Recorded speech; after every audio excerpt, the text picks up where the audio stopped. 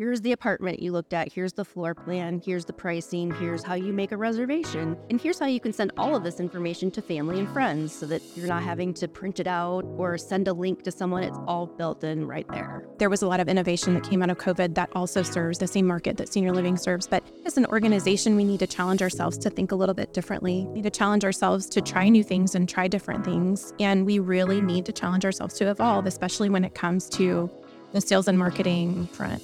Welcome to Season 7 of Bridge the Gap, a podcast dedicated to informing, educating, and influencing the future of housing and services for seniors.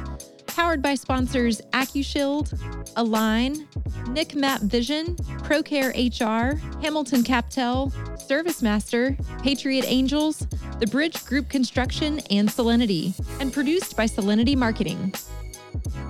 Welcome to Bridge the Gap podcast, the senior living podcast with Josh and Lucas here at the sold out Smash conference, getting to have so many great conversations. And today we have on Brooke Saxon Spencer of Claiborne Senior Living. Welcome to the show. Awesome to be here. Thanks for having me, guys. So good to finally see you in person and get to meet you. And we've had a great off mic conversation around technology, websites, QR codes of all things, and then aligning sales teams, and one very controversial piece around physical documents. Yes, Help us walk through this. Elimination of paper collateral. No. Please don't take away my brochure. No. Please tell me you didn't take away The my lights brochure. just flickered in here when you said that. Did the earth move under your feet too? Yes, we're trying to, take the steps to take the crutch away from our sales teams, but not just that, but empower them to actually work the sales process to the best of their ability. We know that they have the skills, so we're trying to give them the tools. So we've taken that big, bulky tour brochure with 15 million inserts, every floor plan available in your community, every pricing sheet, every activity calendar. They're like $82 a piece to produce. Exactly. And then you have like the old version stuck in this cabinet, just a mess, right? So we're trying to take the expense away, but then provide a tool that will really add value to the sales process and then lead the prospect right down the journey. So it's very consolidated, very deliberate about what we're trying to get them to do. And yes, it does have a magical QR code on it that leads individuals to a special sales landing page that's designed for post tours only. So, well, it sounds like a journey. So now that we've kind of thrown out there what you're on the journey to do, backtrack a little bit, the why, and also where you are within the journey. Claiborne is not the biggest senior living organization out there, but we are really committed to trying to be a trendsetter in the space. And with the size that we are, we're probably not going to be there on the technology side with a lot of larger organizations being able to develop their own software platforms and whatnot. So, we're looking at the different angles we can and partnering with the tech support teams that we can to really leverage us where we're at. And we were looking at all of these different things that we have that we can control and realizing there's a lot of expense that goes into this paper. There's a lot of time management and making sure that people have the right things. They're stocked. They're not making copies of copies of copies, that they're equipped to have all of these tools. And so we decided that expense, just trying to find all this paper, manage all the paper, it's just not a good use of anyone's time or our money. So we wanted to go ahead and reallocate those funds into other means. And again, equip our wonderful sales team to do what they're best at doing, and that's making personal connections and not handing people paper. That's really kind of where it started, was where can we do something that's different, that may be softly scary to everyone else. I've had so many conversations with people that have said, yeah, we're super excited about this. And they're like, well, let us know how it goes. And thanks for taking one for the team. Like, you go right ahead and you try it. And if it works for you, maybe we'll adopt. But our sales teams, to your question of kind of where we are now, so we cut those tour brochures, we cut our trifolds, and what we developed for them was a much more consolidated, like one sheet tool that has just our key, like amenities in certain areas. It allows the team to write the price for the specific unit that the prospect and their family is looking at, allows them to create the next step that's agreed upon and write that on there, and then send the prospect or family with that piece with the QR code that then sends them to the sales landing page. And at first, they were terrified. That they're like in the back room, like making copies of stuff, right? And like ordering like the paper folders from Office Depot and putting our stickers on them.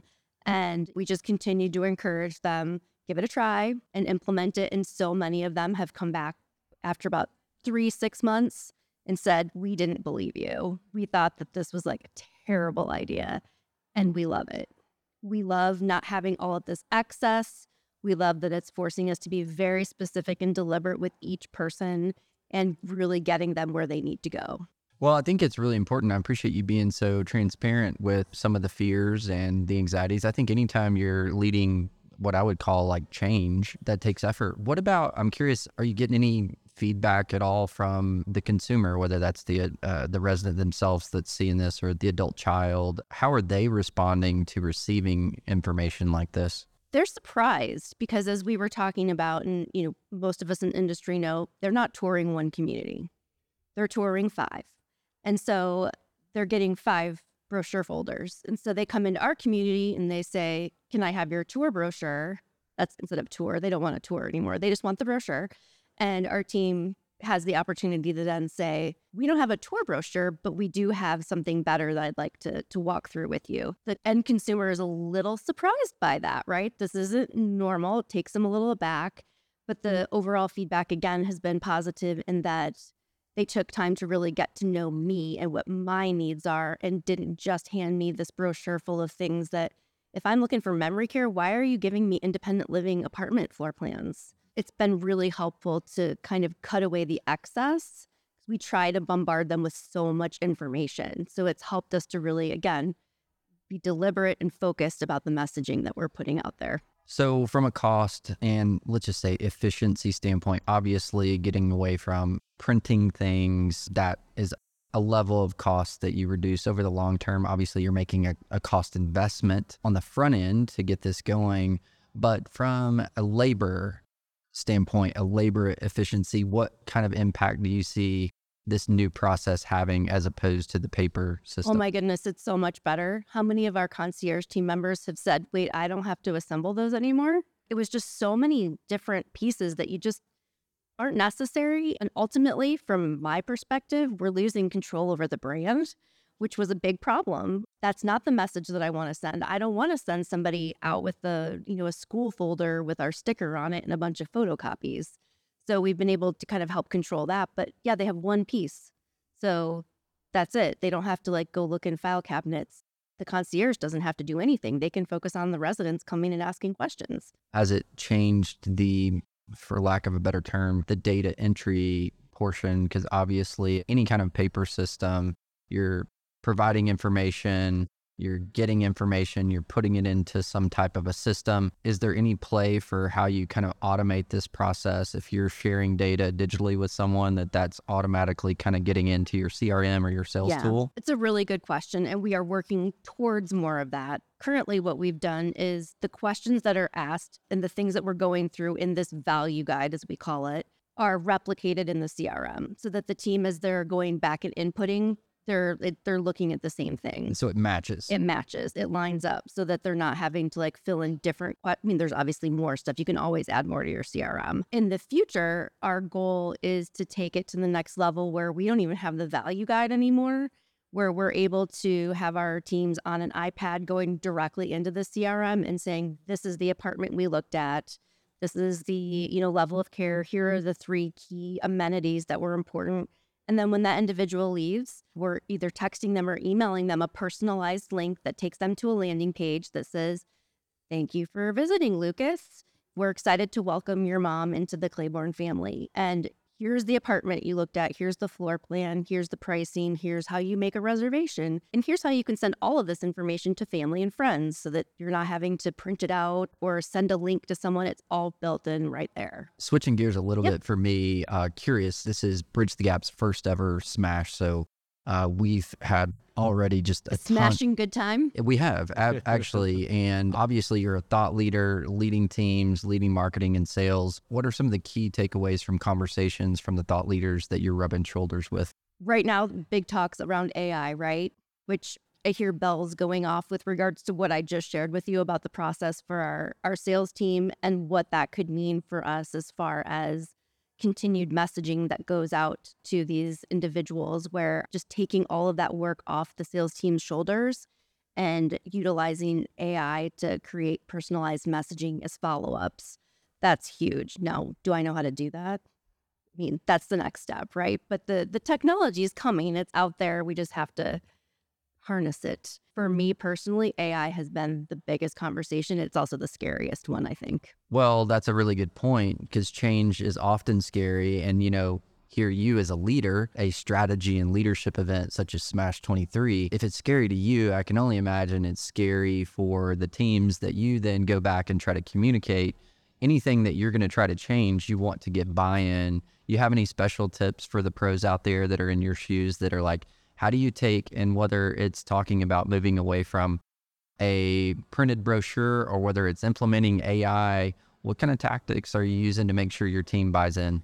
Such a good question. First, I would say ask questions and listen to them because they want to be heard, right? They don't want to feel like you're making decisions on their behalf. So many times it's easy for us in our position to be like, we know what's best. We've been here, done this, right? Like we know what we're doing and we're going to push this out instead of trying to engage them and say, we have this idea, and let them then say, talk them into it essentially, right? So having the open dialogue and allowing the teams to be part of the process and to have a voice, I think is really important. And then I would also say slow and steady. Like, don't try to do it overnight. Again, with this, this process that we're using, I would have loved to have cut collateral entirely, but quickly learned that even our end user wanted to walk away with something. Didn't need to be a tour brochure, but they needed something tangible in their hand.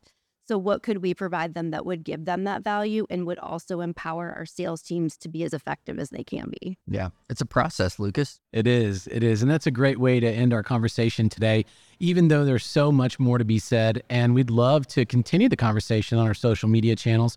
Everybody knows that we're very active on LinkedIn and many others. And so we'd love to hear your comments on this topic because we know you're going through the same things right now. We hope this was helpful for you today. Brooke, thanks for spending time with us today. Thank you guys. It was awesome. We've got a great guest on today, Dana Smith. You're a marketing expert in the senior living space. Welcome to the program. Well, thank you for having me. I'll take that compliment. Been in senior living for 20 years, just about. Started when I was 5. So I know it's a common joke. You shouldn't use that one. It was a great one. But yes, one of my passions, I think most people in senior living don't choose it. It chooses them. And the sales and marketing side is just where my heart is. It's what I love. Well, it's a great field to be in. And we talk about many aspects around senior living, marketing and sales, and bridging the gap between those two things. One of the interesting topics that we were kind of talking off mic about is bridging the gap between sales and marketing and the community level leadership, and the difference, the success on both occupancy and staff retention. You can see that when you have an executive director that's very sales minded. What's been your experience in dealing with these different roles? Absolutely. I think from an organizational perspective, but also an individual community perspective, being sales and marketing oriented is absolutely critical. And that goes from the executive director through all of the department heads, through all of the team members, being oriented towards your prospective customer and just having that mindset towards full and occupancy and just really orienting yourself towards everything that the sales team needs, I think is really critical. And the executive directors that are the best at doing that tend to have the most full buildings. So let's talk a little bit, because I love this topic and I got excited when we were talking off mic about it, so we can make this really relevant, not only to those executive directors who are listening, but also to the upper management, whether that be regionals or corporate folks, to help to create an opportunity for success. Because let's say you find and you recruit that champion that has the leadership that's needed for that caliber of position, has that marketing and sales mindset. What do you see as potential pitfalls that we have to avoid as leaders to make sure that not only we as individuals are set up for success if we're in that role, but also those above us help to set us up for success? I think it's in the day-to-day. I really do. Executive directors have so much responsibility. And we were talking about it before, just that it's the hardest role. I think it's the hardest role in this industry. They have so much responsibility at the community with all of their team members, all of their residents, resident families, and then a lot of them have families at home too, and that's a big responsibility. So I think making it your top and number one priority to support your sales and marketing efforts, to support your sales teams, but also investing in yourself as an executive director, making sure that you continue to learn and grow so that you can fully support your sales and marketing teams. The value that an executive director can add to that sales process, I think is just critical, but they have to prioritize it. That's important. We should all be doing that, physically, emotionally, spiritually, financially, all those different ways. But for years and years, I think the role's always been critical, but I think the number of individuals that have the qualifications and the desire to do the executive director role, it seems like more than ever in our industry's time, at least over my last 20 years, that position has so much leverage. So if you're out there as an executive director, or you're wanting to be an executive director, you are in higher demand than ever. Right. I agree. And you have more leverage probably than what you think so often, because people that are drawn to this type of position, they're such givers anyways, they oftentimes get so focused and then they get in the role and they've been given it everything they have. And if you're not careful, a couple of years later, you're burnt out. Absolutely. I think we've all seen it, no matter who you are, what role you're in. Salespeople that get burnt out, taking time for themselves and investing in themselves, whether it's industry specific or, like you said, investing in your health or investing in spiritually. I think all of those things are really important. And to the point about leverage, executive directors are in really high demand. So if you don't have the ability in a current role to take care of yourself and invest in yourself, there is another role out there that will give you that opportunity. Sure. Not that we want executive directors jumping ship left and right, but it's a role that's in very high demand, especially for those who are sales and marketing oriented. I just think it's maybe more of just an opportunity to take a step back and say, is this role the right and best for me? And how can it be better? And how can I do my job better? You're in a very unique position to speak to this because of not only the experience you've had, positions you had, where you've been, where you're going, but at the highest level of our industry, you have been in a position to make sure that these executive directors have the support tools that they need. What do you think are some of the things that you've seen been the most impactful for the executive directors to be successful in this area? Gosh, on a personal level for me, it's that relationship. Having a relationship with those executive directors and making sure that they know that I am there for them, whatever they need. Talk to the person that might be a regional director or a chief marketing officer in a regional operation to hire, and you've got so many people that you're answering to. How do you compartmentalize it enough, I guess would be the term, to make sure that these 10, 15, 20, however many people it is that you are telling that to, if you have a lot of people that answer to you, so that they feel that they can do that and it's not just lip service? Yep. Knowing and being committed, especially to those executive directors, to be a resource for them, to be responsive. They really are the most important people at our communities and at our organizations. We wouldn't have organizations without them. Well, and Lucas, I've heard you say this, and I think it's really interesting because you're a partner to the industry and you're actually in communities probably as much as any regional or corporate person, maybe more, because you're in communities across the country every day, renovating and helping support those teams.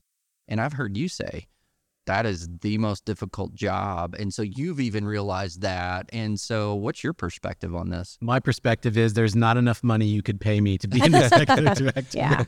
It would have to have a B in front of it, like billion. No, I'm fascinated by this role, that it really is the linchpin on a successful community, which also is the linchpin on a successful organization, not just from an NOI perspective, but just, across the board, they impact everything. And so I'm always asking and picking people's brains about how do we build better executive directors? What is the makeup of a really good executive director? And certainly, I think the number one most obvious answer is that it's a calling, number one.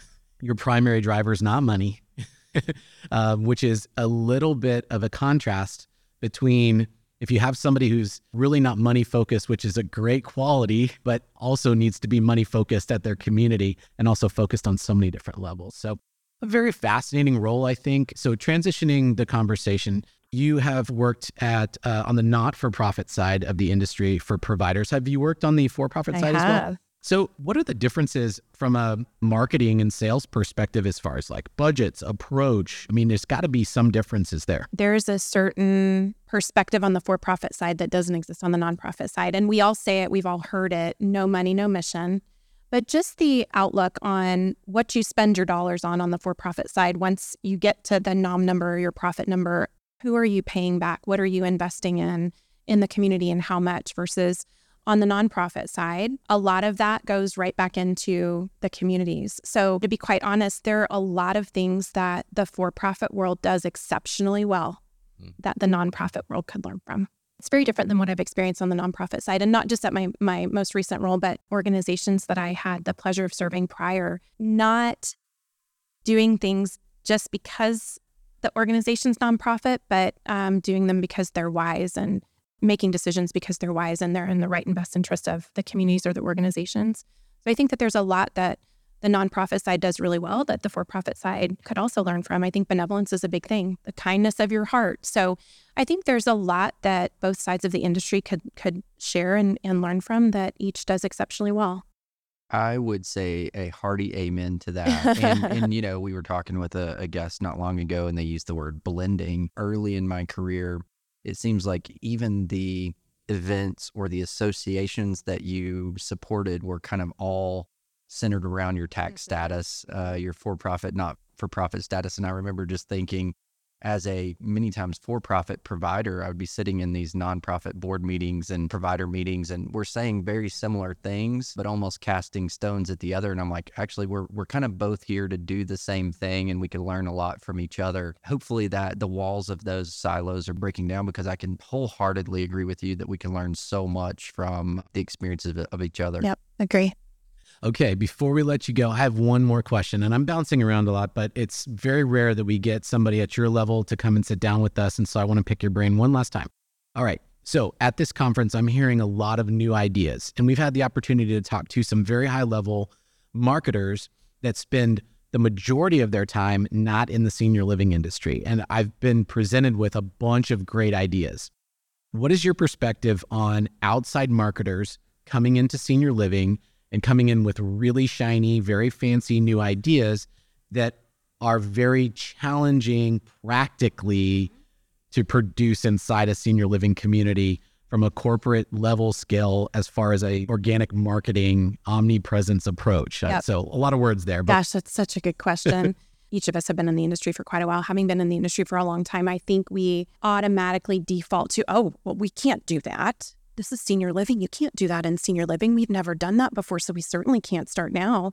And I just think a part of what we're facing as an industry is a prospective resident has completely changed than the prospective resident of 20 years ago. Hate to bring up COVID, but COVID changed everything. The prospective resident journey, that buyer journey, opened our eyes to the fact that senior living is not the only option for those who are aging. COVID made everything very easy to get at home, made it very easy to stay at home. There was a lot of innovation that came out of COVID that also serves the same market that senior living serves. But as an organization, we need to challenge ourselves to think a little bit differently. We need to challenge ourselves to try new things and try different things. And we really need to challenge ourselves to evolve, especially when it comes to the sales and marketing front. Well, a lot of great comments there. And I know that our listeners are like, hey, I want to weigh in on this topic too, because you've just highlighted a couple of things I really have some thoughts on. And so LinkedIn is a great place for us to continue this conversation. And you can also go to btgvoice.com, connect with this content and so much more. Please reach out to us. We'll make sure that we connect Dana's information in the show notes. So if you have any questions for her, you can reach out. And thanks for listening to another great episode of Bridge the Gap. Thanks for listening to Bridge the Gap podcast with Josh and Lucas. Connect with the BTG Network team and use your voice to influence the industry by connecting with us at btgvoice.com.